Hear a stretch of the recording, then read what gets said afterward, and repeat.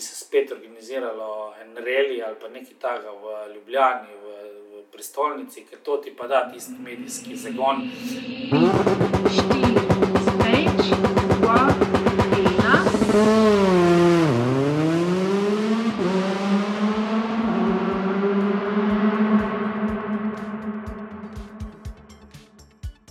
Ste hitri, podcast, ki ljubi dirke. Z vami sem Uroš Modlic, v moji družbi pa lahko poslušate zanimive, znane in manj znane sogovornike, katerih skupna točka so dirke.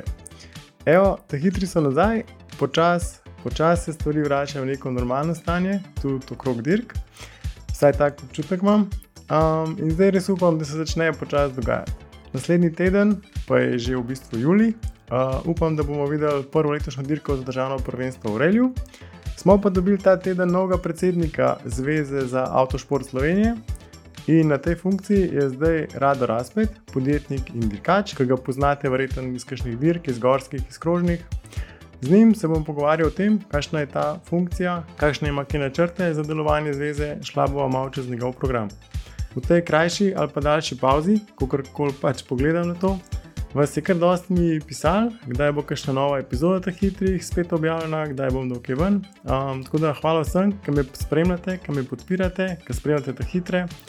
Pa če spremljate moje objave, pa predvsem storije na Instagramu, pa Facebooku, ko objavljam kakšne stvari iz ozadja vsega skup, kaj se dogaja, ker se ponovadi ne vidim na fotkah po galerijah, ki jih objavljam.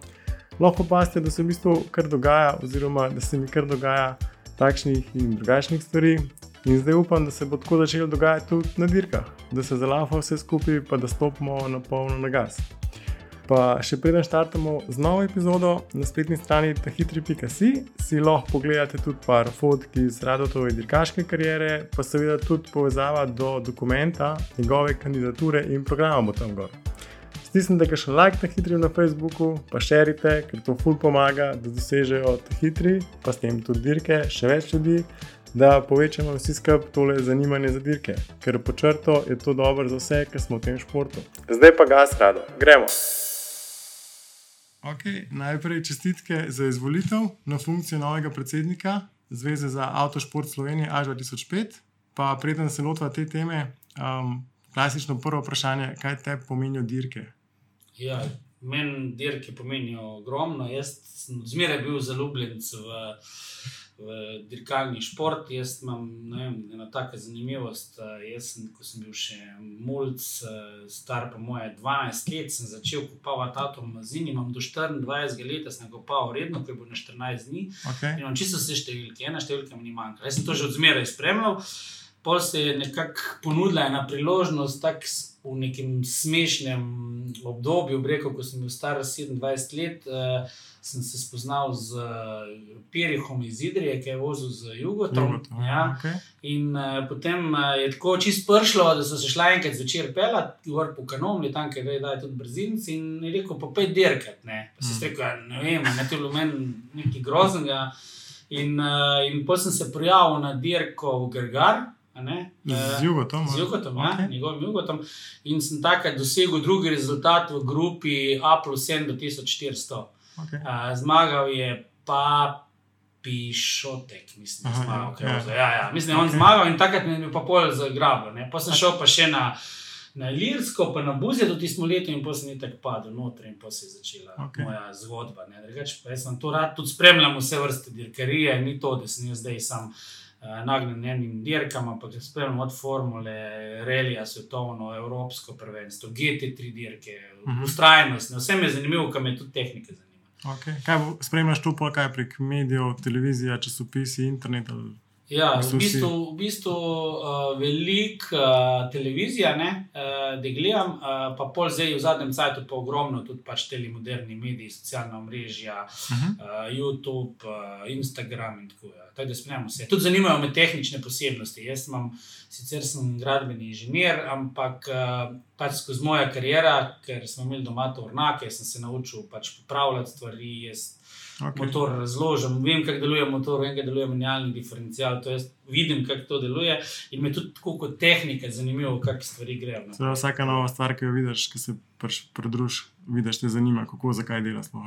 Ja, prav, zelo me zanima, tudi Formula 1 me recimo zanima, kako se to zdaj skrb dal s temi hibridi, pa s tem, pa se eno gre prihodnost v ta smer elektrificirana, ne, čeprav sama čista elektrika, jaz nisem pristaš, ne, ker ni še pošteno, jaz pravim tako, pošteno zračunano, kaj sploh elektrika, da bi šlo vse na elektrifikacijo prinese. Okay.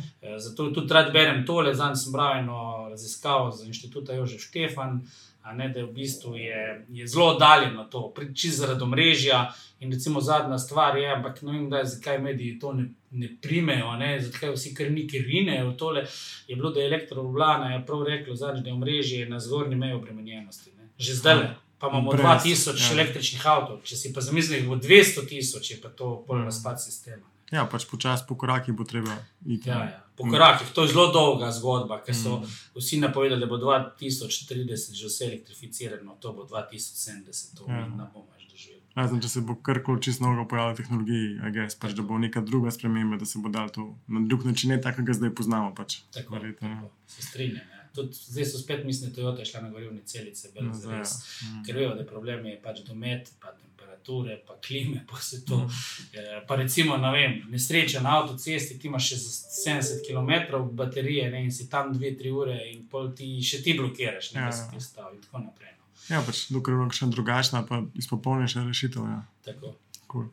Ok, prvo stik z dirkami sem rekel, začel si z Jugotom, pa si dirkal še kaj, kakor sem videl v Railju, gorske dirke, kakor smo videli na dirkah. Ja, jaz sem, tak moj rezime kratek je, da začel sem z Jugotom, pol faza 2 je bil Suzuki Swift, ki smo ga sami izdelali, tak mal projekt, smešen projekt, no, ampak ki se zdaj spomnim nazaj, kaj smo vse narobe naredili, v tisti zagnanosti. Pol po Suzuki Swiftu je bil Renault Clio, sem kupil od direktorca AMZS, od Lucije Živec, sem kupil Clio, te dirkalnega. Pol za Cliotom je prišel Mitsubishi, vmes sem še rental Xaro, pa tako mal, pol je prišel Mitsubishi, pol je bil še 2 sezone relija z Mitsubishijem, pol pa nekako časovno mi začelo se ustavljati, in zato sem pač pol šel na tele gorske dirke, pol sem vozil z Mitsubishijem gorske dirke, pol smo kupili tega Renaulta Megana Trofija V6, pa sem začel pa s krožnimi dirkami, ker sem me malo navdušil zaradi tega, ker se res veliko navoziš. To sem malo pogrešal, recimo. Pri reliju vse navoziš, vendar vsem se mi zdi, da nisem nikoli tistega svojega maksimuma najdel, ker sem zmeraj imel tudi vsepen strah, pač talenta je omejeno, to, ko ga je. Na krožnih je lažje, ker imaš število ponovitev in se lahko tudi sebe spraviš malo višji. Pol za tistim je bil Megan, ni ne Megan, za Meganom je bil tale Seat Leon. Pol za Seat Leonom, pa če je pa prišlo tega, da sem zdaj pač kupil Audi R8 GT3, to je pa tak nek vrh tega civilnega, džentlmenskega dirka. Ok, pa tudi dirkališča za piste. Ja, to je pa prav narejen za dirkališča, to je zelo hiter avto, drugače, recimo, ne vem, mislim, da zdaj moj čas na Grobniku bo za tele, ki poslušajo, pa imajo zanimivost, 1:24:05 uradni na dirki, Mislim, da ne vem, če se je z avtom zaprto kletko, kaj še hitreje pelje v Slovenc. Mislim, da ne, da je še zmeril kao neuradni rekord. Pa pol smo vzeli vse tele dirke, Mislim, tele dirkališča poznam zdaj od na Spaju sem bil, recimo Hungaroring, Slovakija Ring, Red Bull Ring, tako da imam kar tudi te izkušnje take lepe. Kjer ti je pa najbolj všeč od teh dirkališč, ki so glih pri njih? Najbolj všeč mi je pa, mislim, zdaj kar se tiče tega, da si res pripravljen, je Spa. Spa je res nor. Spa je tako dirkališče, ki ima vse. Ima hitre dele, tudi zelo paše gentleman driverjem, zaradi tega, ker imaš vmesene na vsake pol kroga, lahko počivaš, tistih 7 sekund, 6 sekund, ki si na polnem gasu, recimo, in je tako, je res tako brutalno dirkališče, zelo rad imam Grobnik, je tudi zelo hud. Ok, a lahko tam kle, ki si jo glih pri Spaju, tisto vinko Ruš, kako recimo s tvojim dirkalnikom, z R8 si že bil tam, oziroma? Ne, jaz sem bil s TCR-jem za Seatom. Ok. Ja, divje je, Že z Leonom je divje, To je recimo Leon je nekje na rang GT4, iste čase dosega GT4, kot tale, zdaj, ki je kupil ga Lema. Je rekel, da so zelo isti čase, so govorila na Grobniku. Ja, je divji, no. Moraš res imeti število ponovitev, da upaš s polnim gasom. Če pa fališ, tam ni. Ja, ni glih placa. Ni prostora. Ampak da pa se s polnim gasom. Da se. Zmeri veliko ražni si, da se. Ampak vsakeč, ko priješ, moraš v bistvu premagati svoje možgane. Premagati, ker možgani ti pravijo, da je dovolj, in ti veš, drug del možganov ti pa pravi, da gre, da pej. To je to je tisti čar dirke, nekaj moraš velikrat sebe premagati. Enako je z R8. Jaz zmeraj, ko sedem noter po pol sezone nevožnje, je prvi krogi so več kot katastrofalni. Ne reš stopo ven pa šel, moraš spet nazaj. Moraš spet možgane premagati. Ok, pa greja pa kar k temi, zaradi kjer sva kle, se pravi, novi predsednik zveze, v bistvu šele drugi predsednik v celotnem 20-letnem delovanju zveze. Do zdaj bi na tej funkciji Anton Anderlič. Kakšna je sploh vloga predsednika v celem delovanju zveze? Kakšne so funkcije, kaj lahko narediš? Ja, kot predsednik imaš predvsem v bistvu po zdajšnjem statutu je to tako, da si v bistvu obraz zveze. Imaš tele proceduralne stvari, imaš česa, se pravi, ki so kot v FIA, si poslanec v FIA, ki voli pač glavnega sekretarja ali trenutno Žan Tot. Jaz si pa pač, dejstvo je, da se bo statut zdaj naredil nov, ker je 20 let star in je že malo zastarel. Tudi upravni odbor je to sklenil, da se bo zrihtal do konca leta. In bi si jaz želel, da je predsednik, da ima bolj tudi izvršilno funkcijo, vsaj v enih področjih. Jaz si pač hočem nekako vzeti, če tako rečem, se pravi medije, marketing, pa pač organizacijsko, da bodo stvari laufale. Tako da to je nekako naloga predsednika. Je pa to, vsaka funkcija je taka, da imaš toliko pristojnosti, koliko si jih želiš vzeti, pa koliko hočeš biti aktiven. Se pravi, lahko imaš 0, lahko imaš pa 100, odvisno, koliko sam hočeš pač biti operativen. Ja, tukaj si rekel aktiven, pač lahko si sam tam na funkciji kot predsednik, pa je to, lahko pač aktivno delaš na stvareh. Ok, si bomo dala pol še spodaj na spletno stran ta hitri link do tvojega programa razvoja zveze za delovanje za naslednja 4 leta, ker so ga pač vsi kandidati mogli ob kandidaturi oddati. Ok, pa če grejo kar čez točke, 14 točke bilo, lahko malo omeniva oziroma tiste ta bolj pomembne stvari, če poveš, kaj je v tvojem programu. Ja, za mene so bolj tiste pomembne, medijska prepoznavnost, to, kar jaz že cel čas govorim, da je rabimo, se včasih je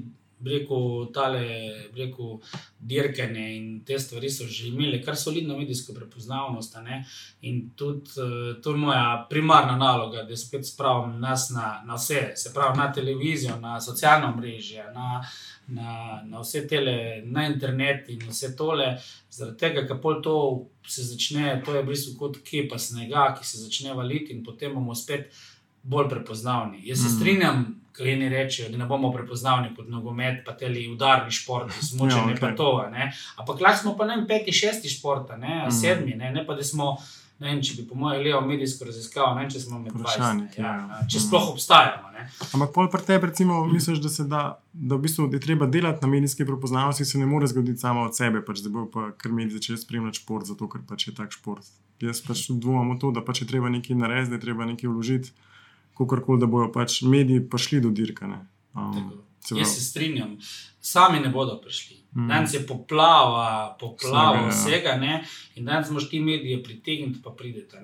Recimo, kot ena zanimivost, ko sem zdaj imel pač intervju za Naval na šport, pa smo se malo pripravljali, recimo zadnja dirka kolesarstva, ki je bil ta kronometer zdaj v nedeljo, in kolesarstvo je vseeno težko gledljiv šport, v smislu, zato so tudi zelo spretno narejene reportaže, ampak sam tam, ko kolesar, je bilo 177,000 klikov, ko Pogačar, en minutni klik, in vsi so mi rekli, prav ta isti človek je rekel, za dirko je to 100-krat bolj zanimivo za klikniti po pogledati, kakšna nevarna situacija, ampak je treba dati na bistvu te centralne medije, ne? Ker vseeno se počasi širi medijski prostor tudi na druge medije in eni so centralni mediji. In ko si tam, se pol vse, tudi ostali pol rata postanejo zanimivi. Pač povezani vse skupaj. Tako, vse je povezano. Ko gre pol kar naslednjo točko, vidim tukaj socialna omrežja pa spletna stran zveze.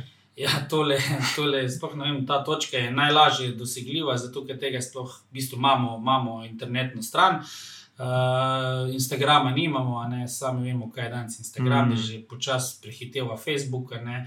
Na Facebooku imamo pa mislim, da 2700 sledilcev, kar je mizerija, ne. Če danes vemo, da ima vsaka, ne vem, punca, ki je zdaj v času korone delala vaje, stretching pred kamero, jih ima 5000 plus, ne. In tle bomo naredili prav ekipo znotraj upravnega odbora, pa bomo pač to zelo pojačali, ne, da postanemo zanimivi, da dajemo na Instagram izseke, zanimive stvari iz relija, zanimive fotke, zanimive vse, da pol tole začejo ljudje si šerati in vse in pol postaneš prepoznaven in zanimiv. In pol postaneš zanimiv tudi za marketing, ne, ker vsak pol let bo takoj pogrunta, jaz bi pa nalepko jemo gor, ne. Da lahko plasiraš naprej, pač karkoli. Tako. Ok. Se pravi, grejo pa kar naprej informativni kanali, se pravi tudi objavljanje raznih novic po dirkah, objave na televiziji, v časopisih, spletnih straneh, socialnih medijih, ampak ne prek zveze, ampak prek drugih kanalov, če sem prav razumel, ne? Tako, ne, zveza mora samo urediti, recimo odpreti vrata, da bi bila pač vse prireditve, ki so v Sloveniji, se pravi vse dirke v Sloveniji, vse gorske relije in eventualne krožne dirke, da pridemo na tele main medije, ne, se pravi, vsi vemo, da so to TV Slovenije, pa to, da ne bi našteval, ne, in mislim, da se to da, ne, da imamo vsaj v poročilih vseh, da imamo vsaj tole, da je bila dirka, kdo je zmagal, polminutna reportaža. Želja je pa, da bi imeli tudi neko tako oddajo na enem od teh glavnih medijev, ne predolgo, ne, in mislim, da se da tudi sponzorji za to dobiti, vseeno smo mi rekel, začetek razvoja avtomobilizma, ne, sej rally, formula, to so začetne faze, se potem teli razvojni produkti pridejo v normalno proizvodno avto, ne, in zato jaz mislim, da ne bi bilo problem dobiti tudi sponzorje za te oddaje, ne, ki jih je pa pač problem narediti gledljive, ne, da niso suhoparne in dolgočasne. Jaz sem tako, ko si omenil pri kolesarstvu, pač recimo kolesarstvo je bilo dirkali v 4-5 ur, pa se zgodijo tistih par ključnih momentov, isto je pri dirkah, pač, ne. Ja, treba narediti pač kratko, kompaktno, pa čim bolj atraktivno, pač, ja. Tako, se strinjam. To se pravi, treba narediti reportaže s prireditev, je že naslednja točka, se pravi povezava zveze pa z organizatorja. To sodelovanje, se pravi, zdaj ne vem, kako je potekalo sodelovanje zveze pa z organizatorji in pač tudi finančna pomoč v obe smeri, predvidevam. Ja, do zdaj je bilo tako potekalo, da je kar zveza kar omogočila organiziranje prireditev, da je tudi finančno podpirala. Zdaj naprej faza 2 je pa, da podpira finančno in da medijsko pomaga odpreti. To je logično, ne, če imamo 10 prireditev na leto ali pa 8 ali pa 9, je čisto drugače, če se pogovarja z eno televizijo, ne, se pogovarja en prireditelj, ne, ali pa se pogovarja zveza v imenu vseh 10 prirediteljev. Ne. To je čisto drugačen medijski kolač, ki ga pol tudi lahko ponudiš. Ja. Tako, ne. In moj cilj je, da se pravi zveza dogovori za spremljanje vseh prireditev, vseh dirk in pa da se dogovori vse, kar je v Sloveniji, da se pač dogovori za gorsko toliko časa, za rally toliko časa in da se naredi tole naprej detajle, se pa sigurno dogovarja organizator. Ja, in tle je tista stvar. Plus, ne vem, če smo že tle organizator ureditev, eni so že kar fajn začeli delati, jaz bi rekel, tle Gorica, bi pohvalil, ne, ker naredi tudi VIP šotor. Naslednja faza je pa, da se naredi tudi press center, ne, na vsaki dirki, da se pač tudi, se pravi, novinarsko srednjo, ne vem, povab, da imajo internetni dostop, da imajo vodo, hrano in vse, ker pol to vleče. Zdaj smo pa tako, ne, da dobesedno morajo novinarji prositi, da pridejo. Da se naredi lih malo na višji nivo, ne, dobiš akreditacijo, dobiš vse in da je to. Tudi ta komunikacija, da te mogoče povabijo na dirko, da pač, ali pa saj pošljajo, lejte, ta dirka bo pač vabljeni, kakorkoli pač, da je ta komunikacija v obe smeri, da ne samo čakaš, da boš kaj dobil, ampak da tudi kaj daš vnaprej pač, ne. Tako. In tudi jaz vem, da bo treba nekaj medijskega prostora tudi zakupiti. Zato so pa tista sredstva, ki so dol na koncu programa omenjena, ne so namenjena temu, se pravi medijski prepoznavnosti. Jaz ne moramo kupiti medijski prostor, vsaj v začetni fazi, preden se začne vrteti. Ne? In to je en namen teh sredstev. En del teh sredstev bo pač, to so namenska sredstva, bo pač prav to medijsko prepoznavnost. Ok, naslednja točka, karting. Trenutno spada karting pod AMZS. Kakšen je tukaj načrt oziroma kaj? Tukaj, jaz mislim, da je karting osnova pač dirkaškega športa. Ne? Iz kartinga izhajajo vse smeri, grejo potem v reli, v cestno-hitrostne dirke, vse. In jaz mislim, da tle moramo dobiti neko sodelovanje z AMZS-jem, ali da se organizira skupno prvenstvo ali kakorkoli. Nam ni v interes, da bi se to iztrgalo iz rok AMZS-ju, ampak moramo pač to nekako narediti z roko v roki. Problem je pa seveda v tem, ker AMZS ima poligone za organizacijo kartinga, AŠ jih pa nima. In zato je tale ena izmed točk, je ta gaj, ki je zato zaradi tega zelo važen, ker se lahko naredi karting proga in potem imaš ti lahko dirke tudi v sklopu sama sebe. Da je pač to bolj povezano, in avtomobilizem in karting, ker je pač, nekdo, ki začne v kartingu dirkati, se pravi, zdaj govorimo predvsem o mlajših dirkačih, ki začneš pri 10 letih s kartingom, da lahko pol priješ naprej, ker enkrat dosežeš nek vrh, ki si ga želiš pri kartingu, da priješ pol naprej v avto, dirkališče, narediš stopnico naprej. Tako, ker zdaj pa v bistvu enkrat konča karting, greš ene zveze čisto novo okolje, tak bi pa že poznal, je dosti lažje. Pač zdaj AMZS je na tem področju kar dejavna, zdaj je celo naredila, mislim, da je za ženske avtošport žensk, nekar, mislim, bomo tudi mi naredili, se v bistvu so članice naše, tiste, ki so nositelji naših licenc, ampak dobro, to je zdaj tako področje, ki je jih malo neurejeno, ali pa taka ima naša siva lisa, ki je pač potrebno urediti in se tudi bo uredila. Ja, sem tudi pol, ko bo enkrat urejen, se pač lažje dela, da se ve, kdo pa kaj, pa zakaj in pač se stvari peljejo naprej. Jaz si to tako razlagam. Vse je logično. Jaz tudi mislim, da AMZS-ju na koncu ima pač toliko dirkačev v kartingu in po na koncu jih, ne vem, da 80% neha kariero. Se to ni interes. Nam je interes, da pač grejo magari v nižje kategorije, mogoče nikoli se ne bodo vsi svetovni prvaki, ampak pač direktor, ali v gorskih, ali v krožnih, ali v reli, vsaj nekaj, da se čim več telega podmladka potegne naprej. Kako si rekel, da ne bojo vsi svetovni prvaki. Večinoma jih tudi dirka zaradi svojega užitka, zaradi veselja, pač se imajo neke cilje, ampak verjetno imajo tudi večinoma tako svoje osebne cilje, pač predstavljam si, da noben, ki začne z dirkami, zdaj ima pa cilj, da bom svetovni prvak tam pa tam, v tej pa tej panogi, pa začneš dirkati večinoma zaradi svojega užitka, predvidevam, pa zato, ker te to veseli, ker ti je fajn, pa to počneš. Tako je, se strinjam. To je to. Pač sem škoda, da se mogoče malo preveliko sipje po kartingu. To je treba pač. Zdaj imamo mislim, jih je par kar solidnih prišlo, zdaj jih nam so zelo dobri in to je prav lepo videti, ker so vseeno šolani dirkači. Če sebe jaz rečem, sem naturščik in meni manjkajo določene stvari, ki so pa pač tiste najbolj ključni desetinke ali pa sekunde, da pač dosežeš nek svoj limit. Ok, in pa se pravi, smo omenila, rabili bi kartodrom, se pravi, objekte, naslednja točka je dirkališče Gaj.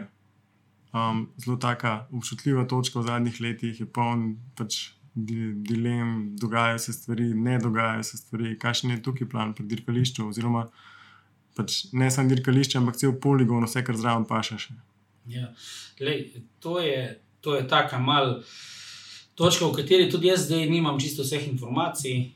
Mislim, da bomo pridobili v naslednjem mesecu, recimo, ker smo zdaj kot včeraj, ker smo imeli upravni odbor, sklenili, da se da pač direktorju Gajaša, da naredi eno tako celostno poročilo, kje je, dokam so pripeljani pogovori z raznimi ministrstvi. Ampak jaz mislim, da Gaj je mus, če rečem tako malo po domače, mi brez Gaja ne moramo dolgoročno načrtovati našega obstoja, pa ne gre se za to zaradi dirk, ne gre se tudi zaradi vsega ostalega, ali komercialnega dela, ali ko so prej omenila kartinga, ali recimo vseh stvari, ker tudi Slovenija, kot Slovenija rabi eno dirkališče, ta pravo, v smislu, da se dosežejo tudi malo večje hitrosti, vse dol imamo dirkališče v Krškem, ne res Lent, ampak je pač bolj karting dirkališče, ni dirkališče tega večjega obsega. In recimo to Slovenija nujno rapa, ne? Če gledamo samo prejšnji vikend, kaj se je dogajalo na cestah z motoristi, ki mislim, so bili 4 nesreče ali kako smrtnim izidom, je pač rabimo tole. Zato, ker ti samo v takih pogojih najdeš svoj limit, ker ga pač iščejo, imajo željo, da ga najdejo in na cesti ga ne moreš najti. Če ga tam najdeš, se potolažiš, veš, kje si in potem si bolj pomirjen. In jaz že z lastnih izkušenj vem, da načeloma vozim dosti hitro, ampak po dirki en teden sem krotek, ker sem utrujen in se vozim recimo v kolo, ne prihvatijo. Ja, si dal ven iz sebe tole energijo. Plus drugega, tudi tak poligon bi bil lahko za razne dogodke, team buildinge, avtomobilske firme bi ga lahko koristili, oziroma se ga tudi v preteklosti že za razne predstavitve, testne dneve, karkoli. Seveda. Tako da je pač zelo večnamensko. Ja. To je večnamenski prostor. Varna vožnja, kot smo rekli, testiranje, testne vožnje avtomobilov, želje so tudi recimo razne tele gasilske ekipe, ki imajo tovornjake po vse, so izrazili željo, da bi lahko testirali tudi svoje voznike, ki jih ne morejo, da vidijo, kaj je ekstremno, ko kamion gre polno naložen na reševalno akcijo, kako deluje, kako se to zgodi tisti dan, takrat ni popravkov. In je velikih izrazov željo, da bi prišli, da bi videli, narediti 2 kruga s kamionom, polno naložen z vodo, da vidi, kako se sploh tovornjak obnaša. To ne moš probati, samo ko je reševalna akcija, takrat je pa lažje prepozno. To je večnamenski. Dirke bi bile res, mislim to, ko vsi govorijo o dirkališče, jaz mislim, da dirke bi bile tam zelo v majhnem odstotku, da je večina bi bilo drugih stvari pa aktivnosti, kar bi pa spet super za okoliško prebivalstvo, ker to je vseeno nek denar se začne obračati in je za vse dobro, ali za delo tam, ali za nastanitva, prenočišče, hrana, vse ostale stvari, ki potegnejo za sabo, vulkanizeri, ni. Vsak denar je sploh v teh časih, ki prihajajo, ne je dobrodošlo. In bolj tukaj naprej, naslednja točka, ki je v programu napisana, je tudi vloga zveze pri razvoju prometne kulture v Sloveniji. Verjamem, če poligon se lahko vzgaja voznike, uči se, kot si rekel, se da ven ta svoj adrenalin na dirkališču, posledično se tudi na cestah to pozna. Tako, ker tle sem jaz malo pogrešal v vseh letih aktivnost zveze za avtošport, sploh, ko so kakšne okrogle mize bile na temo varnosti v prometu, recimo. Nikoli ni bilo v bistvu naše zveze zraven, da bi pač povedala, ker vsem mi iščemo limit v teh stvarih, dirkanje limite, da pač veliko ljudi bi lahko tudi, tako kot so prej rekli, na dirkališču poskušalo ta svoj limit, vedelo, kaj je nevarno. Sej sicer ravno za vse ima to na Vranskem, ampak ima v bistvu bolj v smislu tega tehničnega obvladanja avtomobilov, ampak hitrosti bi se pa tle dosegalo dosti višji in pač hitrosti zmeri privlačna. In jaz mislim, da mora tudi kot na temo kulture, da mora biti kot dirkači, vsi, ki imajo licence, kot nek vzor biti, tudi vsem udeležencem v prometu, in tudi vseeno oni na vsaki dirki grejo do limita, in bi lahko bili ali trenerji v teh stvarih, recimo, ali kaj drugega. Štekame. Pol je pa še omenjen noter autokros, ker ga v zadnjih parih letih pri nas praktično ni bilo. Naredila se ena dirka pri Moravčah, če se prav spomnim. Kakšen plan je to tukaj, verjetno, da se kje razširi naprej, da se razvija?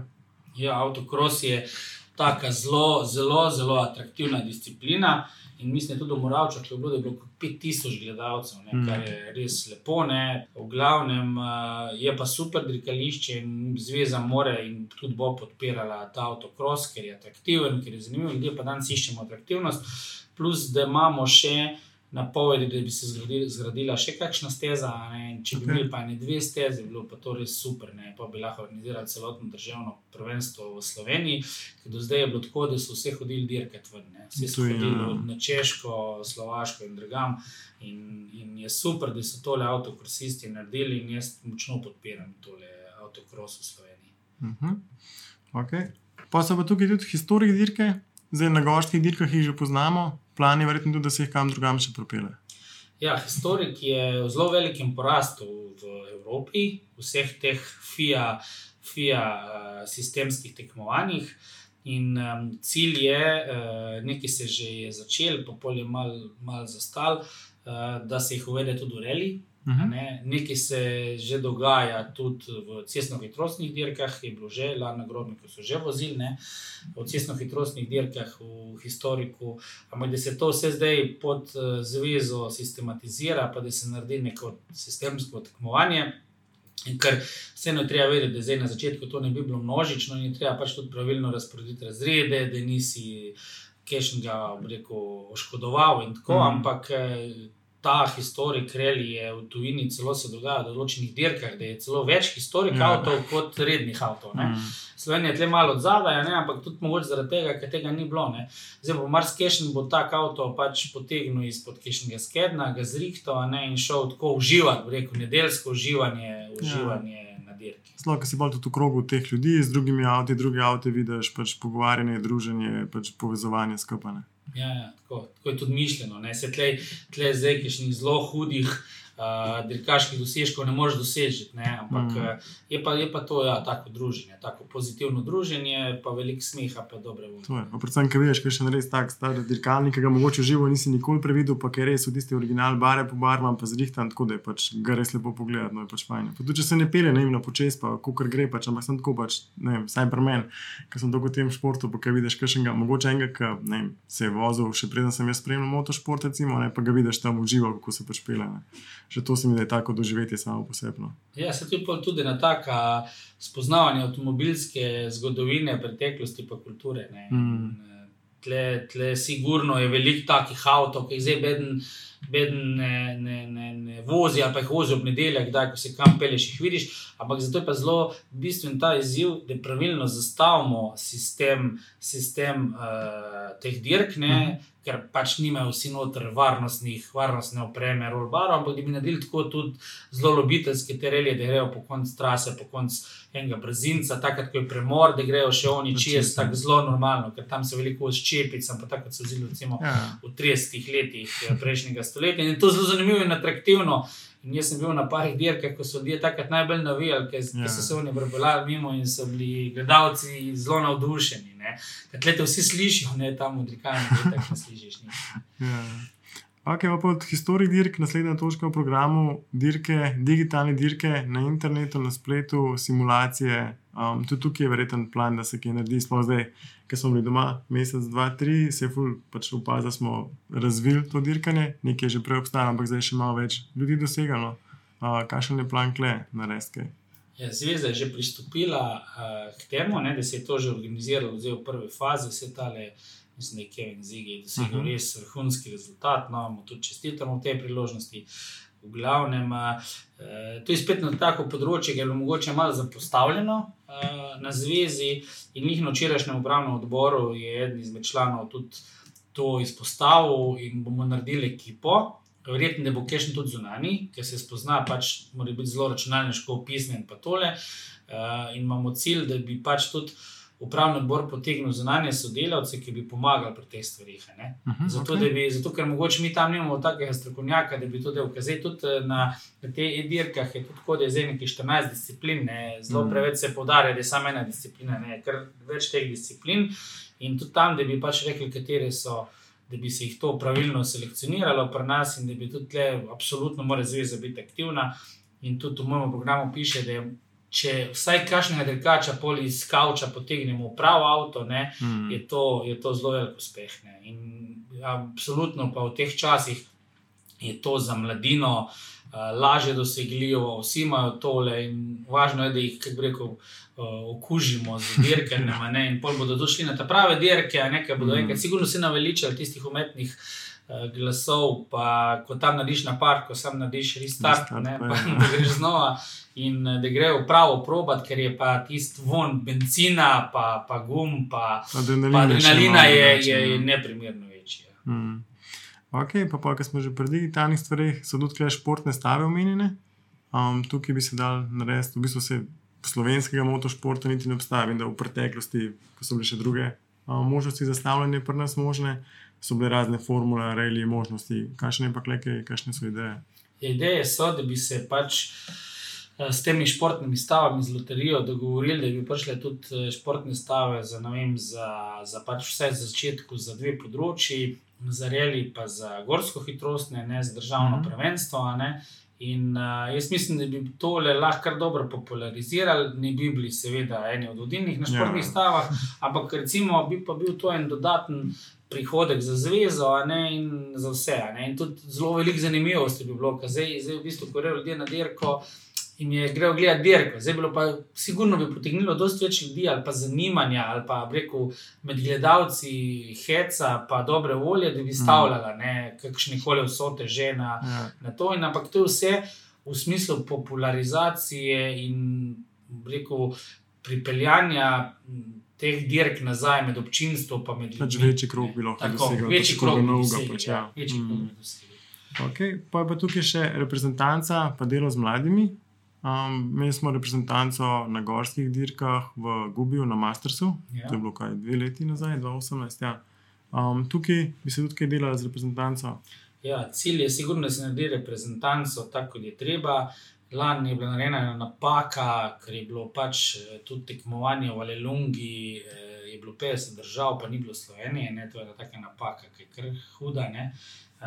Recimo, in to zdaj bomo sigurno bi rekel, smo že zagotovili sredstva v proračunu za 2020, ne? Sam letos verjetno ne bo teh dirk, ampak za drugo leto pa, da bomo tudi podprli finančno reprezentant, da se bo lahko udeležila, da se bo zbrala pač najboljše tele voznike, da si grejo predstavljati Slovenijo na tale rekel dogodek. Na Mastersu so sploh dosegli vrhunski rezultat, so bili 3. Ne?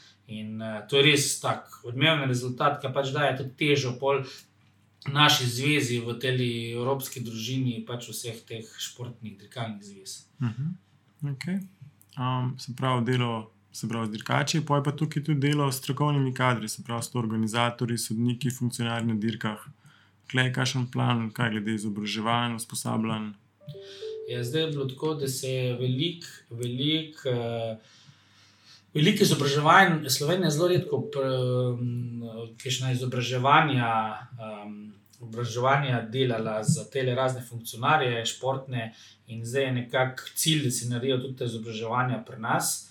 Cilj je pa tudi, da se, to je ena osnova, da imamo zelo dobro izobražen ta organizacijski kader, pa sploh športne funkcionarje. In je zveza mora delati z njimi, pač jih spodbujati. Imamo tudi neke načrte, kako bi jim pač poskušali zagotoviti. Ne? To je sicer malo organizatorjeva domena, ampak vseeno, da bi pač neka določena sredstva šla tudi za športne funkcionarje, na dirkah, da bi se malo povečalo tole popularnost med njimi. Ne? Zdaj so res mizerna nadomestila, ampak to je ena izmed stvari, ker brez organizatorjev, brez športnih funkcionarjev ni dirk, in že zdaj jamrajo vsi, da jih težko dobijo. Ne. Problem pa tudi, mislim, da je zelo mizerno nadomestilo, je 20 € nekaj takega za cel dan. Se pravi, da velikih, če ne grejo nekam, da morajo prespati, v bistvu so to taki navdušenci in tle bi jim res čestital vsem, pa da smo jim hvaležni, da vejo, da morajo v bistvu doplačati, sploh da lahko prespijo nekje, da sploh grejo delati na dirko. Ne. In tle pač vseeno je ta avtomobilski šport tako kompleksen, ne, in je treba vse dejavnike vključiti, organizatorjev, športnih funkcionarjev, dirkačev, in to je tista umetnost in tista organizacija, ki jo moramo pač prebroditi pa to narediti. Okay. In pa smo že pri zadnji točki programa, ker so pa glih, kar so govorila, finance.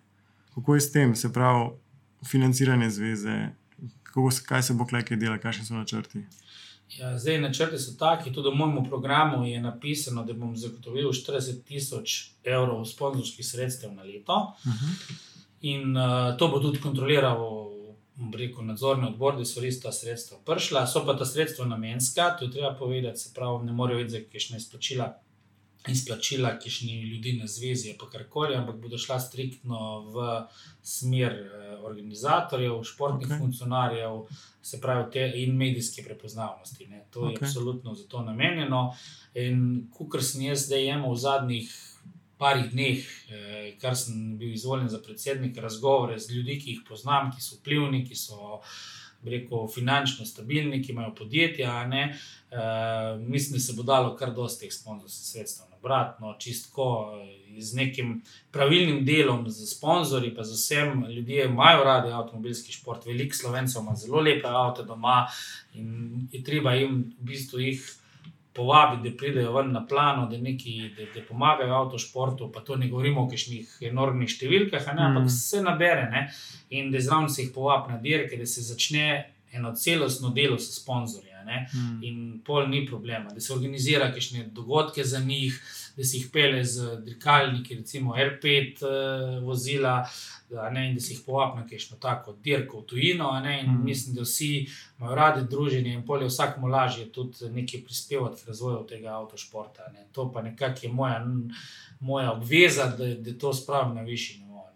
In tle mislim, da je bilo v preteklosti premalo narejeno, in zdaj ne bi uhajal, zakaj pa čemu, ampak tle mislim, da se da narediti, da se da ta sredstva vsaj v nekih normalnih okvirah povišati, kar pa spet pomeni, da imamo in za razvoj kakšnega mladega voznika, za organizatorje, za vse. Ni cilj zveze, da bo imela ne vem kakšen profit. Cilj zveze je, da ima balanco nula, se pravi, kar smo dobili, smo dali za dirkarijo nazaj. In to je ta rekel, imperativ, da to tudi dosežemo. Ok, to je to, program seveda čez. Pa še ena taka točka, direktor zveze ostaja isti, gospod Šuster, ki je tudi od začetka zveze že tam. Sem pa zasledil tudi, da ne bi prišlo tam do nekakšnih zamenjav, oziroma da se delate na tem področju, lahko več o tem rečeva. Ja, zdaj tako, kandidaturo ste napovedali samo 2 kandidata za direktorja zveze, na to drug kandidat je umaknil svojo kandidaturo. Zaenkrat je plan tak in včeraj smo na upravnem odboru tudi potrdili gospoda Dagmarja Šustra za direktorja zveze. Na to je pa sam si je vzel besedo in rekel, da ima tudi on cilj urediti neke pravne pa formalne stvari še na zvezi. Pač to je taka materija pravniška, ki jo mi ne poznamo ali pa jaz sploh ne. In na to je pa rekel, da se pa ne bi po kuloarjih govorilo, je pa rekel, da je v roku 1 leta vmes se bo že poiskalo kandidata za novega direktorja, ker je treba biti vseeno enega človeka, ki ima rad ta šport, ki to razume, to materijo. Na to bi ga pa on uvedel in na to bi se on umaknil. Tudi sam jaz ga zelo spoštujem in malo me mogoče tudi v tem, kaj bi rekel, v navednicah predvolilni kampanji bolelo, ker so pač je bilo tudi veliko takih negativnih misli izrečenih čez njega, ampak v športnem smislu vseeno on mislim, da je legenda, in tudi sam se zaveda, da je pač ima svoje leta, svoje izkušnje in bi tudi on rad se nekako umaknil, pa potem mogoče bil sam kakšen tak svetovalec za določena športna vprašanja, ampak bistvo je, da je on včeraj sam pred upravnim odborom napovedal nekako svojo zamenjavo v roku 1 leta, pač plus minus, da se poišče novega direktorja. Cool. Se pravi, se bo kar dogajalo v naslednjih 4 letih. 4 leta je mandata, ne? Ja, 4 leta mandata, kar pestro bo, mislim. Kako je pa z letošnjo sezono? Rally Velenje, začetek državnega prvenstva, prva dirka končno. Kako kaj kaže pri teh stvareh, oziroma pač se spremljamo situacijo, kako se pač dogaja trenutno, ampak zaenkrat Rally Velenje. Zaenkrat Rally Velenje je vse normalno, ne bi potekal, se pravi, naslednji vikend, 11. če se ne motim, mislim, je 10. Petek, sobota, julij. Bo zelo malo tak bolj v krajši verziji. Jaz sem z organizatorjem, gospodom Blažinčičem, govoril še včeraj. Načeloma so vse stvari urejene, zdaj je samo pač še strah, kaj bo rekel NIJZ, glede pač gledalcev. Poslano je bilo tudi na NIJZ vprašanje, kako je lahko vse, ampak jaz mislim, da tle pri reliju ne bi smelo biti problema iz naslova, ker se vseeno ljudje lahko razpotegnejo po široko po trasi in ni tle, da smo v zaprtem prostoru pa veliko število ljudi in pričakujemo pač pozitivno mnenje NIJZ-ja.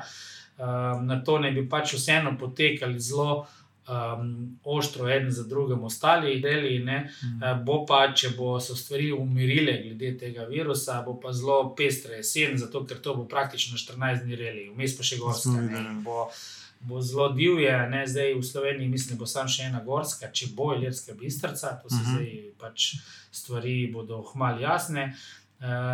Ostale, spet je pa problem, kako bo z gorskimi dirkami v tujini, kako bo s temi prehodi meje, kako bo... To se v moje pol videl s časom, ki se bo kopal, kaj težko to pokazano.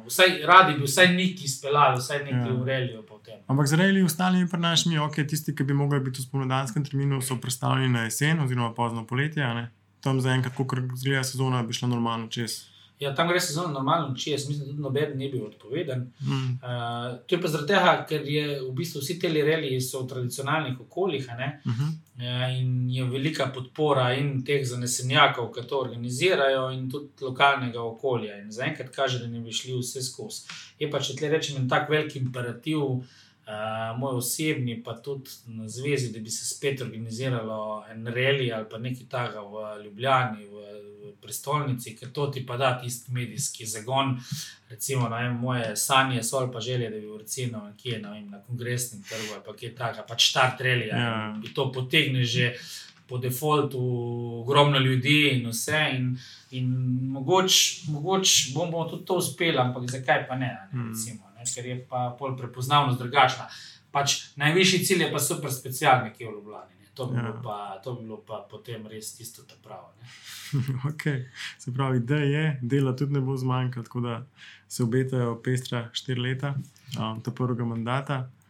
Zajela so vse, kar sem je v planu, obetajo se pestra 4 leta tvojega predsednikovanja na zvezi. Jaz ti želim vse srečno, da bi čim boljš laufalo vse skupaj, ideje so videli, da sva, načrti tudi, tako da hvala ti za pogovor. Hvala tudi tebi, Uroš, in jaz upam, da bomo tudi še naprej sodelovali, da bomo še naprej, da boš obveščal tele zveste sledilce po vse o delovanju zveze, o zanimivih stvarih, in bo pa sigurno pestro, cilji so visoki, pa če bomo dosegli vsaj 50% tega, kar nekako imamo v sanjah, bo to že kar velik korak naprej.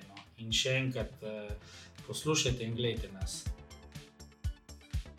Tako, upam, pa mislim, da se zdaj res začenja neko novo obdobje v slovenskem avtošportu, da je zapihal nek nov veter, ki smo ga rabili, da se bojo začeli dogajati spremembe, takšne in drugačne, seveda na boljš.